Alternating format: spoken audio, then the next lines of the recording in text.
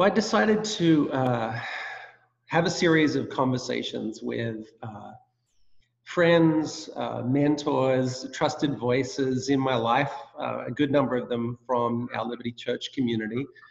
We're just calling them Conversations for Change. And my heart in pulling these conversations together is, and certainly in part in response to a lot of recent events around race and injustice and heartache and lament in my own city here in New York, but really all around the world. It's an important time for the body of Christ to be having constructive conversations. And so I come to these conversations to learn, to grow, hopefully to grow in my understanding. And my hope in having these conversations, it'll help begin a change in me that I want to see in the world around me. And so hopefully for whoever is watching this and wherever you are, it would serve you well on your journey too as we grow into the likeness of Christ. And so I am going to be joined today by my friend Philip Atmore. Hey, Philip. Paul. And Philip, well, I'll let Philip introduce himself, but Philip is one of the elders at Liberty Church these days, and loved and trusted leader and voice in our community. But Philip, give us a little bit of give us a quick snapshot of who is Philip Atmore. Yes, well, Philip Atmore is from Pasadena, California. So I am a SoCal boy at heart, and born and raised there. And I started singing, dancing, and acting when I was 3 years old. And I went to an arts high school in Los Angeles. And when I graduated, got bit by the bug. I had to do it professionally as a career. And so in terms of career, I have credits that span from Broadway to film and TV.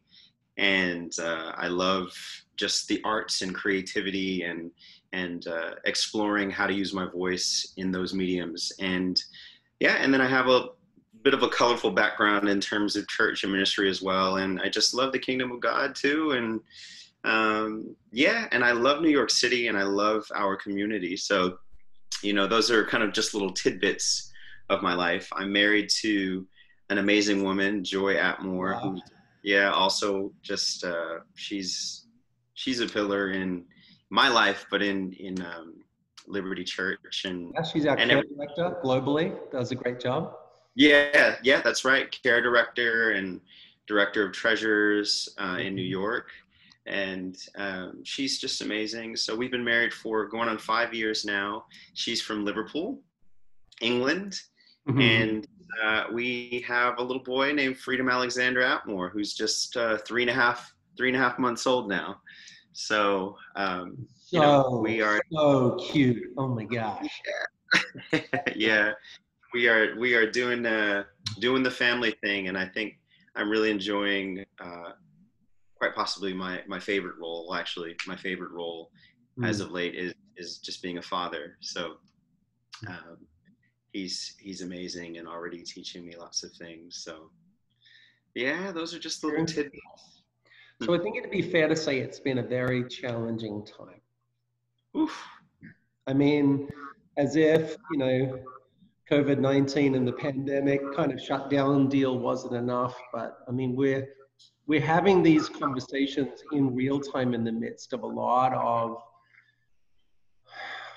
very troubling events and commentary. And do you want to speak to some of the things that you've been seeing of late, and then I guess as you and I have talked about this, I feel like you have such a kingdom gospel revelation of the times that we're living in. I'd love you, I don't know, maybe just share what you've been walking through and what Jesus has been showing you. Yeah, well, maybe I should just give a little bit of background, because honestly, in this last week, the emotions have kind of run the gamut. my emotions have been all over the place, and not in an out of control way, but in a way that has been necessary to process what has taken place, especially with what's happening in Minneapolis, literally with Minneapolis on fire right now. And so I think before I speak into that because I definitely have some opinions. I should maybe just give a little bit of background in terms of my experience with racism. And obviously I'm Black, or maybe you didn't know. I don't. Sometimes in New York, people think that I'm Dominican or Puerto Rican, and so they'll speak Spanish to me, and I'm like, oh, I don't know. Maybe I should know though. I just so enjoy that about New York City, that it truly is a melting pot culture. But so I am the son of a Black American, William Atmore, and Monica Atmore, who's from Germany originally. And he was the first Black man that my mother ever met, and they got married and were married for 50 years before my dad passed away. And they got married actually before it was legal for interracial couples to be wed in certain parts of the States. They got married in 1959, and I was a surprise. I came 20 years after my siblings, and raised in Los Angeles, as I mentioned. And so growing up in LA, for a lot of the experiences that I had, we lived in a mixed neighborhood, in the sense that mixed in age and in race. And when I went to schools, they were there wasn't necessarily a dominant. I didn't feel alone or isolated growing, in Los Angeles, I'd say, unless it's like a private school situation. I went to Catholic school, but it was pretty integrated. So not that you don't experience racism in different ways in that sense, but I'd say the biggest amount of racism that I experienced over and over again was with my experience with the police. And before I go into that, I just want to say my dad was in the Army for 20 years, and he served our country. And then after he served our country, he was then a city attorney, worked for the city attorney of Los Angeles as an investigator. Mm.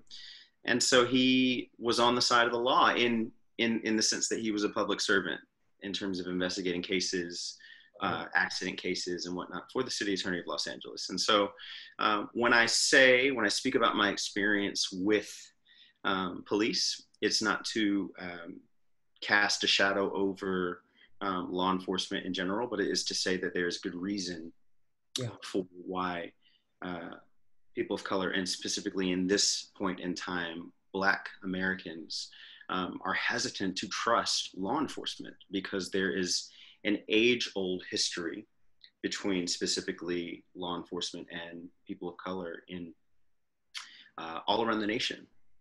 And so one of the things that you are taught as a young Black male from early on is that not if, but when you begin to get pulled over by the police, because when you start driving, that's an additional thing as an African-American male. You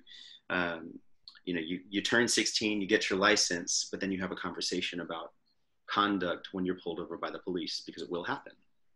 So you're told, to keep your hands where they can be seen, and to remain calm, and whatever happens, not to mouth off or get heated, because it can only exacerbate a situation. So that was ingrained in me from the time that I started to, grow into my teens, and for good reason. So, like I said, there's been lots of experiences that I've had, but I will share the worst, just to give some context. I was driving in Los Angeles on Sunset Boulevard, approaching La Cienega Boulevard. These are just famous streets in West Hollywood, but that's where I was driving, and getting ready to make a left on La Cienega. And I was with another friend who was sitting in the passenger seat, who was also Black. And we happened to have just gotten into a disagreement, so we looked angry.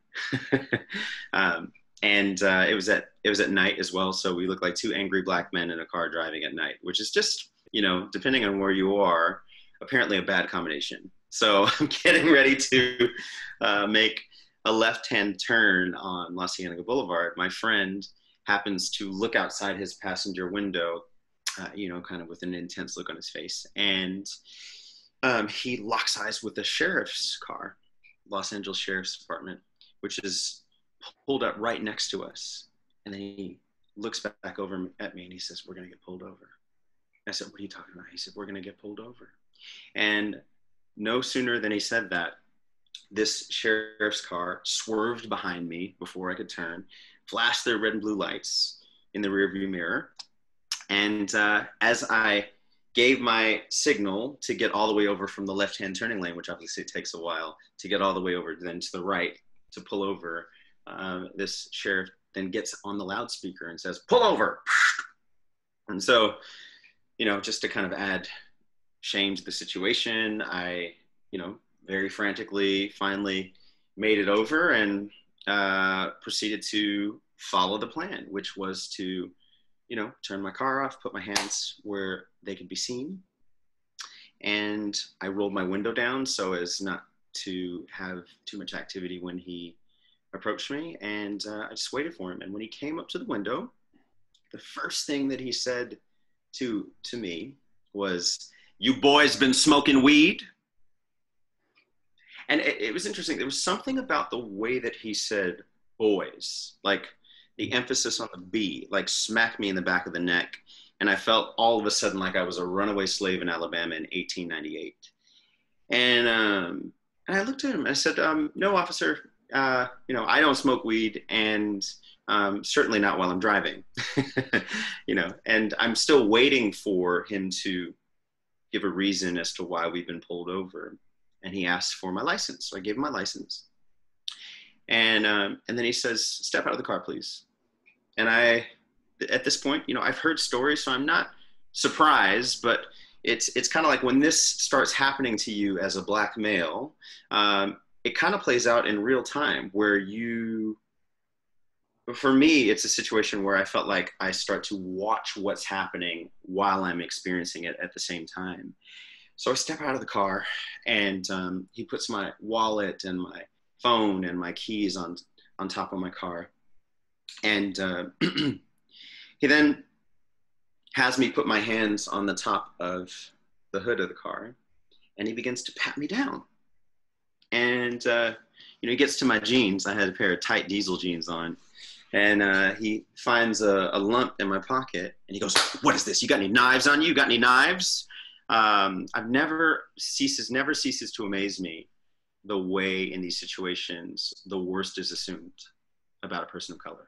Mm. And I just laughed at myself because I can't ever think of a time that I've even had a Swiss Army knife in my pocket. And so, needless to say, he pulls out a shiny pair of nail clippers because no thug like me would ever walk around with unsightly cuticles. And so I just kind of let this play out. And, as he's processing his disappointment, I'm thinking he's going to let me go at this point because it's just ridiculous and just getting embarrassing for him. And then he says, "Put your hands behind your back." And I said, "Excuse me?" Now, at this point, I, still trying to remain calm, but a bit nervous and not really wanting to go along with what's about to happen. He says, "Put your hands behind your back."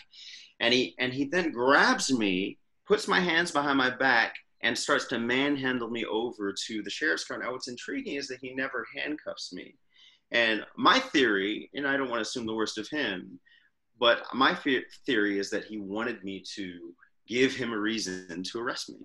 But I did not fight him. He manhandles me, pulls me over to the sheriff's car, opens the back door of the sheriff's car, and he pushes my head in, and he closes the door on me. And I'm now locked inside the sheriff's car. The back, the passenger, or it's not the back seat doors automatically lock when you're an assailant. And I'm so now literally in this cage because there's a crate in front of me and his partner is sitting in the passenger seat. And this man proceeds to search my car without a warrant, has my other friend put his hands on the hood of the sheriff's car, and he just starts searching my car with no warrant.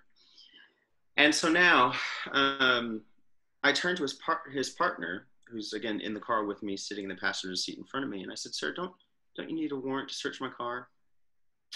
And he doesn't really respond. I said, "Now, is there a reason why you pulled me over?" And he said, "We'll figure that out once we decide whether or not we're going to let you go." And he says it with this like cheeky smirk, like this is a game. a game of let's see what we can find so we can take those Negroes to jail. I mean, that really is what the situation was. So, you know, it's not a game because anyway. So he says that, you know, we'll figure out, you know, whether or not, you know, once we decide whether or not we're going to let you go. And he says, whose car is it? I said, it's my father's car. And if you need to speak with him, you can call the city attorney's office where he lives. He's like, well, where are you going? I said, I'm going to Pasadena. Isn't that the other way? I said, I don't know, officer. And he said, ooh, the city attorney. Is that supposed to scare me? I bet you don't even have a relationship with your father. He says that to me. And now, you know, obviously that's a stereotype, the whole absent father story. It's not true for all Black families. And, you know, there's lots of present fathers. I'm one of them actually now. And so I turned to him and I said, well, sir, that's a stereotype. And at this point, I'm starting to get a little bit irritated. And so I just stopped myself and I said, you know what? I don't know why I said this, but I said, I'm just going to let God get the glory in this conversation.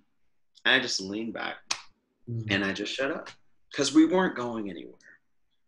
We weren't going anywhere with this banter. I mean, it literally felt like I was talking to a prepubescent child who was trying to rile things up. So then he shifts his focus over to my friend who still is outside, standing outside with his hands on the hood. And he begins to harass him. And he asks for his license. Where are you from? New York? Oh, you got a New York attitude. Stand up so you look dignified. He actually said that. Just berating us. And he comes back into the passenger car and sits down. And his partner is finishing up searching my car. And he's literally torn the car up in terms of just looking at every nook and cranny for whatever he was expecting to find. He was actually expecting to find something. And then I saw him as he started to walk away, he looked at the trunk and I could tell he really wanted to look there. Anyway, he kept moving and he came back to the sheriff's car and he came to the driver's side, looked through the window at his partner, and his partner, who was sitting in the passenger side, said, nothing. And he said, nothing. Then he shifts the focus to me and he says, well, you boys know why we pulled you over, right? Boys, there's the boy thing again. And I said, no, sir, I don't. And he said, well, you know the noise ordinance law here, don't you?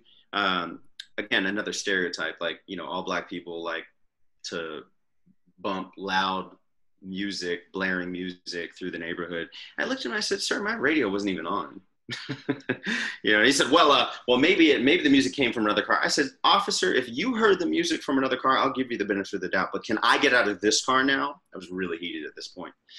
And so I got out of the car and I got their names. Ironically, one of the officers' names was Hausmeister, which translated from German means master of the house.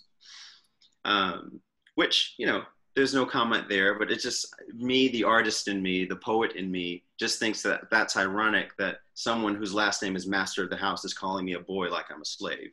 Right. And treating me like one. And that was probably the worst, most demeaning experience that I've had with police. And it was dark. It was our word against theirs. And anything could have happened. If we had given them a reason. You know what strikes me too is, as you share your story, is that it's something that I've never experienced. And I think a part of the wrestle of the times that we're living in right now, maybe for a lot of people, I guess I can only speak from my own experience as a white person, is I think there's such a value right now on actually listening to each other's stories, because because I haven't experienced something doesn't mean it doesn't happen. Just because do you know what I mean? Yeah. And so I wonder what, Philip, you know, you're a storyteller. I mean, even what you do, like who you are, you know, you're a prophetic voice, but you know, what do you see? I mean, talk to me about the power of voice, giving platform, and more than that, giving honor. to people's stories and into their experiences. Talk Yeah. about that in the time that we're living in, and where does all of this intersect with, like, what you believe to be true with your theology? Because you have a theology of justice too, right? Don't you? You know what I mean? Yeah.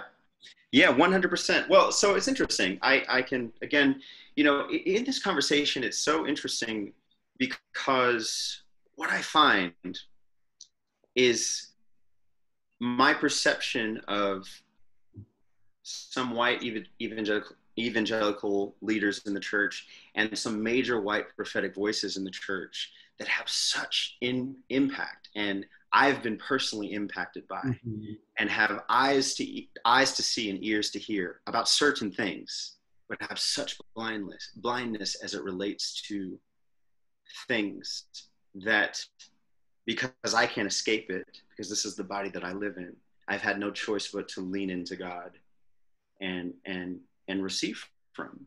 And it is interesting in times like these. I don't expect someone to be an expert on racial injustice, especially if you have white skin. But what I do expect is that if we are ministers of the gospel, that we are in a third culture realm. And I think what happens is that we know the age-old proverb where it says, trust in the Lord with all your heart and lean not on your own understanding. We know that. We know that that's what the word says. And yet, in these situations, when you have images of a white man literally standing on a black man's neck until he's dead, and images of Trayvon Martin with a hood on, and you see a thug, but everyone else is grieving the loss of a 17-year-old boy who has black skin. And there's what people don't understand is that this is not racial injustice is not a subject or a ministry point for people of color. It's actually our lives, and hopefully our lives intersecting the life of Christ so that we can speak into it. And to be honest, I think that that's what Christianity is. It is, God is intimately concerned and passionate about piercing the hearts of all of his kids so that his gospel can be known through each person. Let me ask a quick question. So you mentioned third culture. Unpack that just for a second. Yeah. So third culture, it comes from this idea that your point of reference, your point of view is different than mainstream points of view in terms of macro culture. So for instance, you hear a lot of times people talk about the white church or the black church, or even just in general, like you grew up in a white home, someone grew up in a black home. For me, because my mother is white and my father is black, they call that a third culture experience, because I now have a situation where my microculture is actually influenced by a white European woman and a black American. And so therefore, I don't identify with terms like black home and white home. Not that I can't identify as an African American, but it just means that your microculture it speaks to this idea of microculture, that it's actually way more personal than the labels that we put on our experiences. And I think we lean into our labels for safety, but really each of us has our own microculture in terms of how we were raised. So if we think about it, everyone comes from a unique culture from behind closed doors. It's just that we choose to lean into a macro culture understanding for safety, especially when it relates to race. And it doesn't make any sense in the end, because, especially when it relates to right and wrong. So military kids as well have a third culture experience, because they have to do a lot of traveling. You know, the army, they're known as army brats. They're exposed to lots of different cultures. And so it just means something different, you know. As Christians, like it's entirely a third culture, if not actually a new culture, because we're all supposed to die. You know, like if we're really following Jesus, he's really after us, dying to ourselves and picking up the cross and following him, which means that our own understanding goes with that. It's just interesting looking at all of these different things, and it baffles me that when you see an image like George Floyd laying on the ground and a white man officer, a person in power, abusing his power to the point of murder, and then you see the result, justice denied until today, and hopefully, you know, this officer is charged to the fullness. But you see the denial of justice, and then you see the result in terms of Minneapolis on fire, and people choose to focus on the rioting. And I'm not going to speak into whether or not I agree with the rioting. I just will say that it's a result of a denial of justice. And if we are more concerned about that than the proximate cause, that is the death of a man that we refuse to grieve over, if we've missed that point of grieving, that point of grief, then we should keep our mouths shut about our opinions about rioting, because there's a reason why. You know. Well, I remember too. I remember you sharing the experience. I guess maybe we haven't got time to tell the whole story, but I know recently you were out running. And you share why you were running, and then what you experienced, ironically. Yeah, well, it's so I run with Mod is a hashtag that was created in response to promoting justice for Ahmaud Arbery, who we all know what happened to him actually months ago, and then the video finally came out of him being pursued by white assailants and murdered in the streets. And so because he was a runner, and because the whole idea was that we can't even run while we're Black, in solidarity, lots of people were going out, white, Black, whatever, you know, just Americans running for Ahmaud. And so ironically, on Ahmaud Arbery's birthday was the day I went out, and it was raining in May. And so I had my hood on, which is danger, as well as my COVID mask, because that's the law. And I was wearing all Black. And so I understand what that looks like, but I was just abiding to the weather and obeying the law. And so I live in Harlem, and I was entering the north side of Central Park. And as I was entering the park, there was a cop car that was getting ready to turn and screeched right in front of me. And they were trying to decide whether or not they were going to stop me. And I just ignored them. I was like, I'm not going to do this today. I'm not going to play this game. I just went right into the park and just kept going, kept running. And I got around, and I was running around. There's a pond on the north end of the park. Passed another cop car outside the botanical gardens. And then just before I started carving around the pond, there was another like little cop cart that came speeding down the hill. And I'm the only one there, speeding down the hill with their lights flashing. And I said, nope, I just kept going. I just did not want to engage. And so there's this, what I was processing in that moment was the fact that it is common for people of color, and specifically in this time, I'm going to speak from the perspective of Black Americans, it's way more common than we actually talk about. We absorb every single day something as it relates to microaggression or wanting to trust the people who are empowered to protect us and yet given a reason not to. And we just absorb these experiences, and depending on who we talk to, we either stuff them down, or because we're expected to, or we just kind of say, well, that's just the way it is. And I found this place recently where I'm like, no, that's not the way it is. That's not the way it's going to be anymore. Every time this happens, it's not. And I actually felt God say, like, you're not to absorb this anymore. You just speak out. And I think that I think the situation right now, you know, you're mentioning this kind of theology on justice. We have to understand that justice is God's idea. Right. And that in the Old Testament, especially, justice was always the spear point of a prophetic word. It was Isaiah 61, you know, and Isaiah 58 is all about justice, moving in justice, and yet it's a prophet speaking. And then we have the person of Jesus, who by coming into the world fulfilled every Old Testament prophecy. So he is the fulfillment of all justice. And when he died on the cross, he paid for that as well. And yet he's invited us into this journey of seeing the fulfillment of justice on earth as it is in heaven.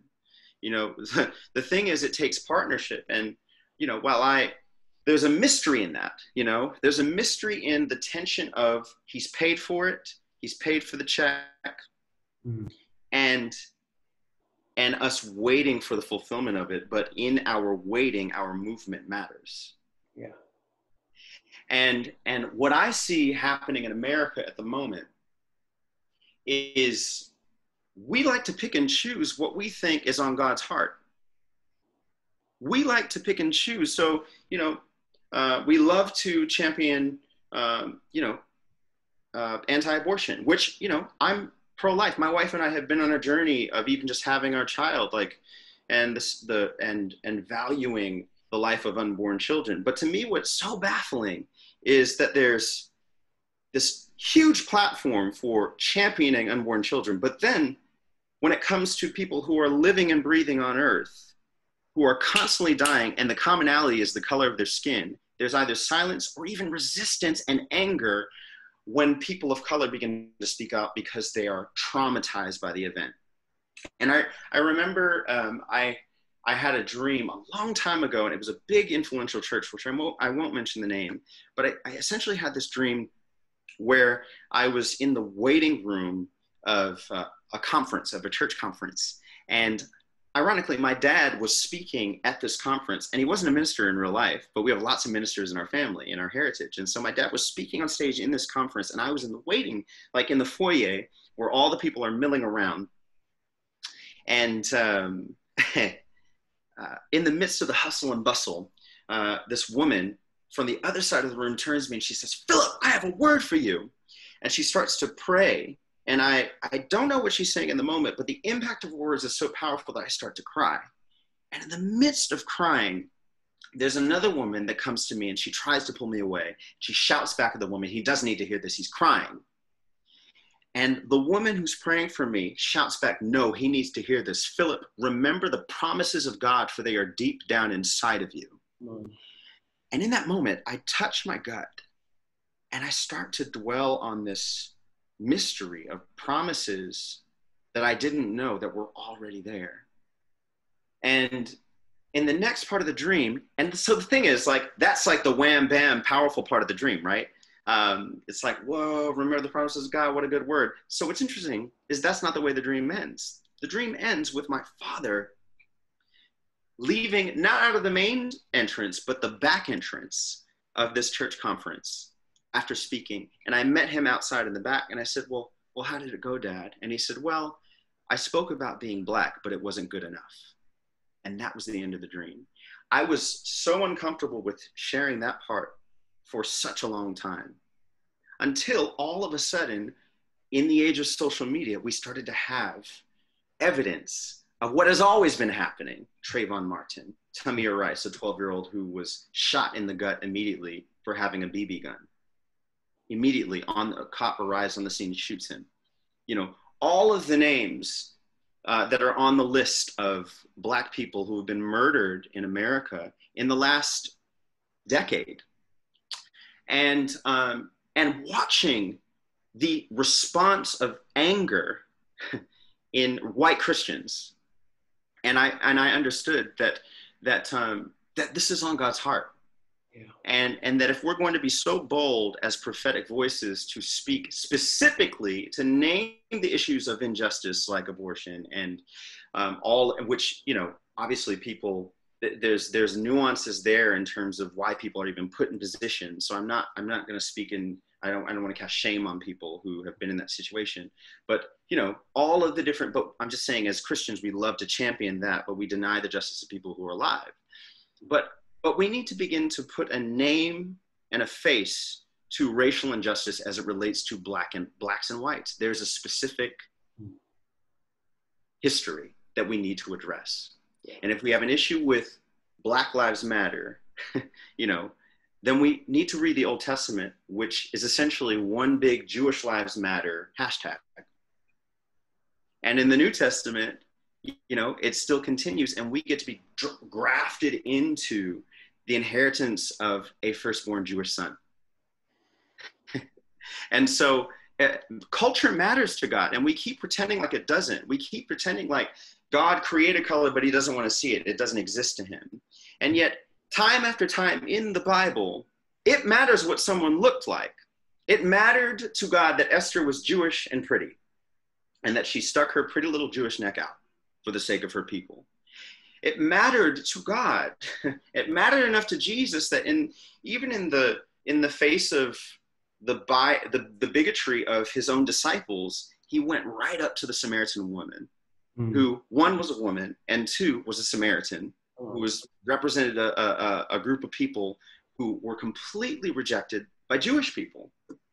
And it mattered to him that he would demonstrate just how big and wide his love is. And by speaking directly to the heart of the Samaritan woman, she actually, before anyone in the New Testament, became the first evangelist in the Bible, immediately, with having one encounter with Jesus. And so there is a theology on justice that is personal to God. And if we don't recognize the face of God in our current events right now, then we need to ask God for a greater revelation of the cross and for a greater revelation of what his heart for justice is right here, right now. And we need to ask why we're so hardened to the cries of people who are in pain. And going back to that dream, you know, where I was in pain. I didn't understand what this woman was saying, but I was impacted and I was crying. I really believe this woman who tried to pull me away represents the voice of the church that is uncomfortable with pain. We think that people who are in pain are disqualified from sharing the gospel, and that is just a lie. Talking about racial injustices in racial injustice in America, especially right here and right now, because it keeps happening.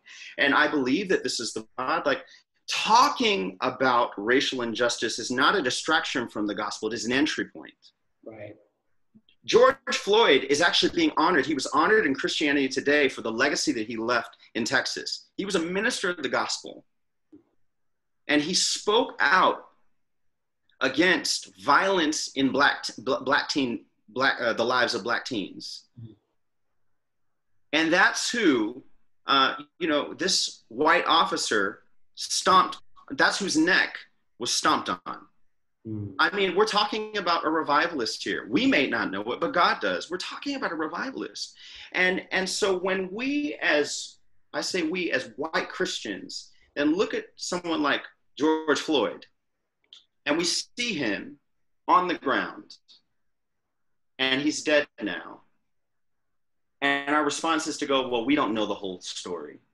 Something must have happened, which is the common narrative in every situation when someone Black dies, especially as it relates to law enforcement, or we start hashtagging Blue Lives Matter, which no one is saying, calling out the injustice within law enforcement is not roping all of law enforcement in. Right. But when we are defensive in our reaction as opposed to compassionate, how far away are we from the heart of God actually? And I am actually concerned for the hearts of Christians who are bound by a spirit of racism right now. I question the salvation of some people who hate in the name of Jesus. Because there will be a day that we will say to Jesus, Lord, didn't we do this? And didn't we do this in your name? And he will say, depart from me, for I never knew you. That is a reality. And this season, and it's season after season, unfortunately, but specifically in this season, while Minneapolis is on fire, we have to recognize that Minneapolis was on fire before it was on fire. There were 2 Black men within 2 weeks that were murdered by law enforcement one who ran and was shot in the back, and then George Floyd. And justice was denied. And according to Genesis, when God approaches Cain after Cain murders his brother, he says, "Where's your brother?" And Cain says, "Am I my brother's keeper?" And he says, "Your brother's blood cries out to me from the ground." Blood has a voice. And God knows every single person who has been murdered. Yeah. So one of the threads that I see through all of this too is like our hearts. You know, think about Proverbs says to guard or keep your heart with all diligence, for out of it flow all the issues of life. And it seems no matter where people kind of listening to this conversation might find themselves in terms of where this perhaps they're a person of color, or perhaps they're experiencing pain, lament right now, perhaps they're coming to this conversation from a totally different viewpoint where this is all new and disorienting and confusing, and the world feels a little upside down. Like, talk to me, Philip, maybe this is a good place to land this first conversation, is talk to me for people in different places about their heart. Because I hear, what do people do that are experiencing this injustice? What do we do with that in our heart? What are people who are feeling defensive? Like, wait a minute, like, you know what I mean? Like, me, I didn't do it. Don't involve me. Don't shout at me. Right. Yeah. What is the, because I think this is all for me. Right before we had this conversation, I prayed for the Father's heart. Yeah. So where should people be leaning into the Father's heart here, depending on where they find themselves, what part they play right now in this conversation? It's really good, Paul. Yeah. So, I think the key word that you used is place. What place do we land in terms of our hearts? And I think that we need to know that there's a place for us at the table. If we look at the kingdom of God, the banquet table is a huge depiction of the Father's heart, and how he waits for us and how he prepares a place for us. And I remember Joy's my wife, we had a season where we were a bit mobile and we were doing some ministry, but we also went to England for a wedding, and I was one of the groomsmen at the wedding, which was like a really awesome honor. And so I was helping to host people. Now, the groom was from England and the bride was from somewhere in the South. And so I found myself hosting 45 people from the South, thinking, oh my gosh, there's going to be other Americans, like, woo, this is going to be super fun. And I immediately found myself, if I'm honest, drowning in a sea of bias and in a sea of Southern microaggression. And just moment after a moment where people were essentially demanding that I give them a reason for my presence in very, very kind of undercutting ways. Specifically, a woman saying, "Oh, well, you must be someone special," in terms of just the way that I was dressed. And so there were little moments of microaggression. I promise I'm going somewhere with this, that led to kind of one major event that was also huge. It was a point of trauma for me, but it was a huge encounter for me as well. And so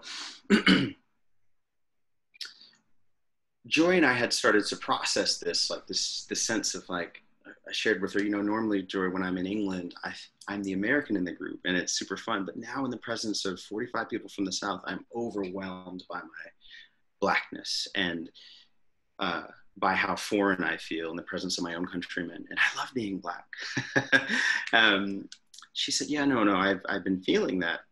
So anyway, at the reception, the bride and groom did something really beautiful. They, instead of sitting alone, they wanted actually all of the people in the bridal party to sit as a family at a banquet table together. And they asked Joy and I to sit at the heads of the table. which was a huge honor. So I'm literally seated next to the father of the bride. And while I'm there, this old white man from the South of, in America comes to me and he says, so what did you do to get to sit at the head of the table? And I thought he was joking. It's a bit of a strange way to enter into a conversation, but I looked at him and I said, oh, well, I'm family, and he looks at me with a smile, puts his hand on my shoulder and says, are you sure? And then he just walks away and he just left me there. I wasn't expecting that. I wasn't expecting to be insulted in the presence of my inner circle. And especially when my wife is from England, and England is actually more of a home for me than that man. And so I don't know if you've ever seen Get Out, but there's a scene in the movie where one of the black actors, it begins to drown in a place known as the sunken place. And I begin to drown in a sea of this man's bias. And Joy clocks me from the other side of the room and she mouths the words, are you okay? And I said, no, I am not. And for the rest of the night, I held a friend's baby for comfort. And Joy had to actually work in that same venue the next day because she was working there just to pick up some extra cash. And she left me there in the morning. She came back in the afternoon. I was still buried under the covers from what had happened. She said, well, do you want to talk to the family about it? I said, yeah, I think so. And so we came downstairs, and it was my father-in-law and my mother-in-law and some of my white English family. I'm the only person of color in this household. And I begin to open my mouth, and then I just break and I just start crying. I start weeping uncontrollably as I begin to try to express the trauma that moment of absorbing that amount of racism, of what that moment was for me. Yeah. Immediately, my family surrounds me. My father-in-law puts his hand on my head and he just starts praying for me. He says, I bless you as a son. I just bless you. I thank God for you. And he just starts speaking blessing over my life. My mother-in-law comforting me, rubbing my back, my brother, white English brothers and sisters just surrounding me. In a moment, I wasn't sure how it was. I know that my family loves me, but there's a moment though where you really begin to see whether or not you have allies in your midst. And I mean allies in the name of Jesus, not just in a justice sense, but people really can see you in the spirit and cover you in the flesh, because you have to be able to do both. So they just surround me and they cover me. And not only that, my father-in-law then goes to grab a bowl and he fills it with water. And I don't know what's happening. I hear the water, and then he comes back, takes my shoes and socks off, and he just washes my feet. And in that moment, I have an encounter with God. And, for those, in terms of an encounter, what I talk about, what I mean by that is a moment that pulls us out of, where we are and brings us higher to a higher perspective. And for me, it was a vision. I had an open vision, essentially, where while my father's washing my feet, I'm now with Jesus back in the venue at the same traumatic moment where this man comes over and says, what did you do to get to sit at the head of the table? And he begins to kind of almost walk me through what had happened and process in my heart and release healing in my heart. And literally step by step. So he says, this is all happening while my father-in-law's washing my feet. He says, so the thing is, you were actually where you have always belonged. You were seated at the table next to the Father. Mm-hmm. And the enemy had the audacity to come up to you and use his age-old trick by asking the question, did God really say? In Genesis 1, it's the enemy's number one trick, and he does it over and over and over again. His goal is to cause us to doubt that we are who God says we are. Did God really say? Over and over and over again. So he has the audacity to do that in the presence of family. But in Psalm 23, it says he prepares a table for me in the presence of my enemies. So God has turned it around. If we know who we are, then we know that the banquet table is not only a place where we feast, it's not only a place where we know who we are in Christ, but it is a place of the vengeance of the Lord in the presence of the enemy. God's form of vengeance to the evil one is to show us off. And so in this moment, he says, so let me walk you through this. You know, he comes up to you, says, did God really say? But the reality is that man did not know who he was either. This racist white man from the South is just a scared little orphan.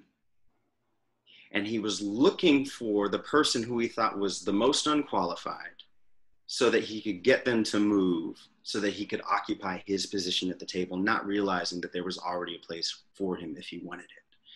And then I feel Jesus say, let me show you what I would have done. And so I am literally now with Jesus where I was, and it's like, Jesus, excuse me. And he sits where I'm sitting, and this whole thing plays out, and this man walks up and he says, all that stuff. And Jesus says, he gets up and he gives him the seat. He says, oh, sit down. And he pulls a chair next to him. It's just very joyful, like Jesus is. And he says, there's a place for you. And it was wild to watch that. And then Jesus doesn't stop there. He then says, justice outside of the church is a pendulum of power. We swing the ball one way to appease cries, and we give people power for a season until we're done hearing from it. And then the ball swings the other way. And it's just this endless ball, pendulum of power that swings from right to left. And if it's about power, it will be endless. But in the kingdom, a Jesus kind of justice demands reconciliation. The currency is love, which means that the end result is reconciliation. The end result is the ability to forgive, which only comes, though, by the grace from God and in the context of community. So I'm having this encounter with Jesus because of the response of my family speaking identity over me. What happens in the church all the time is that we are so willing to turn someone who's different and angry away as orphans and leave them that way, not realizing that it's just as much an encounter for us to know who we are in our identity as healers as it is for them to know who they are as restored sons and daughters of the living God. Racism is an opportunity for us to see like the Father. There is a redemptive gift. It's not just an evil spirit. There's a redemptive gift for everything that the enemy has the audacity to rise up against us for. The Lord raises up a standard, and the standard, and on the other side of racism, we get to see like the Father.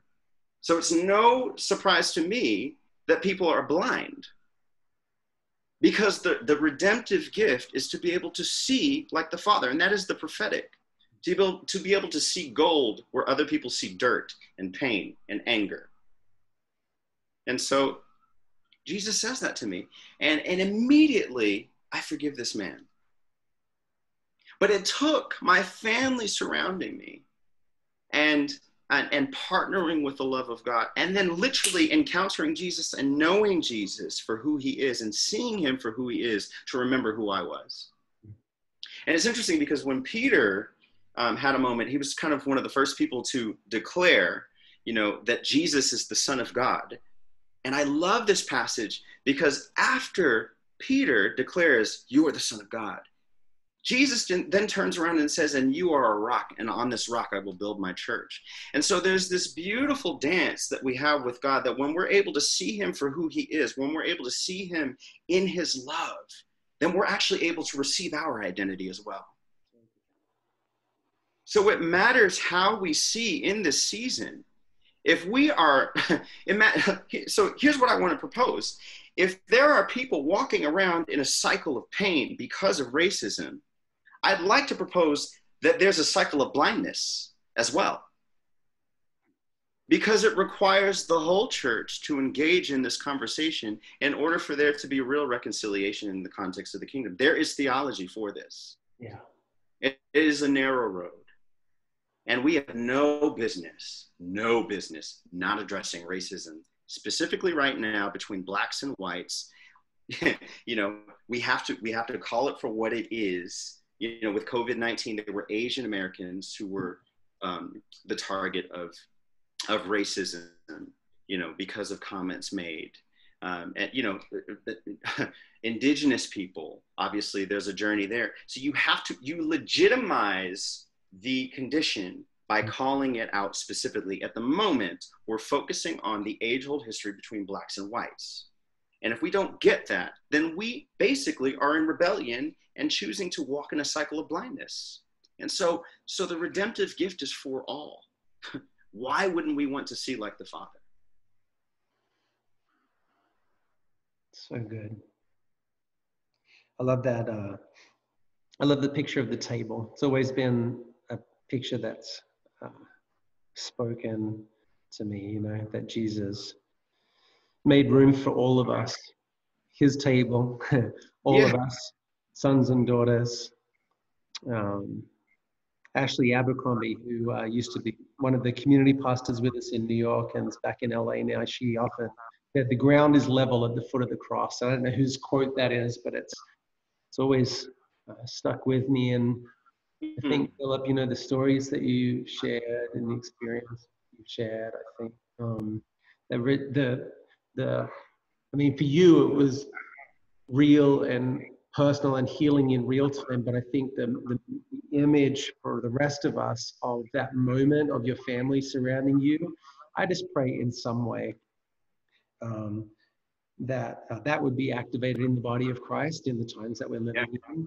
And as you point out, I think in these conversations for change, as I talk to people in these coming weeks, I'm going to be speaking to people experiencing different things from different viewpoints and from different communities. People have,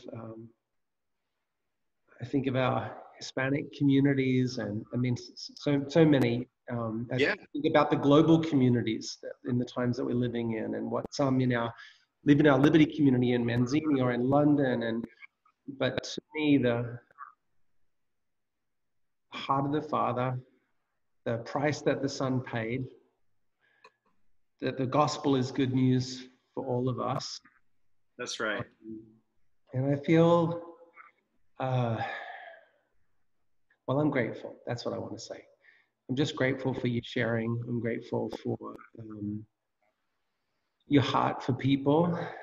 I'm grateful for the spirit that you bring to hard conversations. I'm pretty sure in the series of these conversations, you know, both me and the people who watch these are going to have opportunities to learn, be offended. But this is it, right? And this is this is what it is, and this is what it takes for us to grow. It's iron sharpening iron. It's leaning in and it's listening. It's hard and uncomfortable conversations that lead us to beautiful and healing places of repentance and restoration and I believe change. So I love you, man. And I love you too, Paul. It means the world that you would kick off these conversations, and there'll be more. So maybe you can just close us in prayer, you know, for those who've watched this first conversation and for that are yet to come. Just pray over us. I wonder. Be honored. God, I just want to echo your words. Let there be light. And I pray, God, for such a brilliant light to overcome this church of yours. God, I pray, Father, that Holy Spirit, that you would just overshadow us with your glory, that is your love. God, that you would, where it feels like it's been impossible before, God, where there are areas in our hearts where there's either it's felt like there's been either lack of understanding or hardness of heart. God, I just pray that you would break open a way with your love. God, that we would have the grace to walk it out. And Father, I pray, Lord, God, you equated even healing a paralytic and forgiveness, you put them on the same level. You said, which is harder? So God, I pray, God, for the grace for forgiveness in this season. God, I pray, Lord, I pray, God, for identity to rise up. God, I pray that those who have been made orphans by racism, God, I pray, you are such a great Father. You love to see your orphans come home. And so I just speak identity reformation in the name of Jesus, God. I just speak gold where others have seen dirt. And God, I pray for repentance in the name of Jesus. I even just repent on behalf of my own country for what's happening, God, in terms of racism, God. And I pray, God, for white people who love you, God. I pray that you would give them the Father's heart, God, that you would give all Americans the Father's heart, God, that we would begin to love like you and be a picture of reconciliation. And I just do pray, God, for that redemptive gift to be able to see like you in the name of Jesus, God. And I thank you, God, that Black is beautiful. I thank you, God, that you are undoing every nasty thing that's been spoken against the word Black.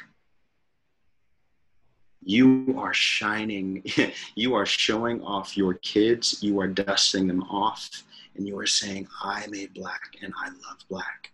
And so, God, may Black become a term of glory and not one to be cursed.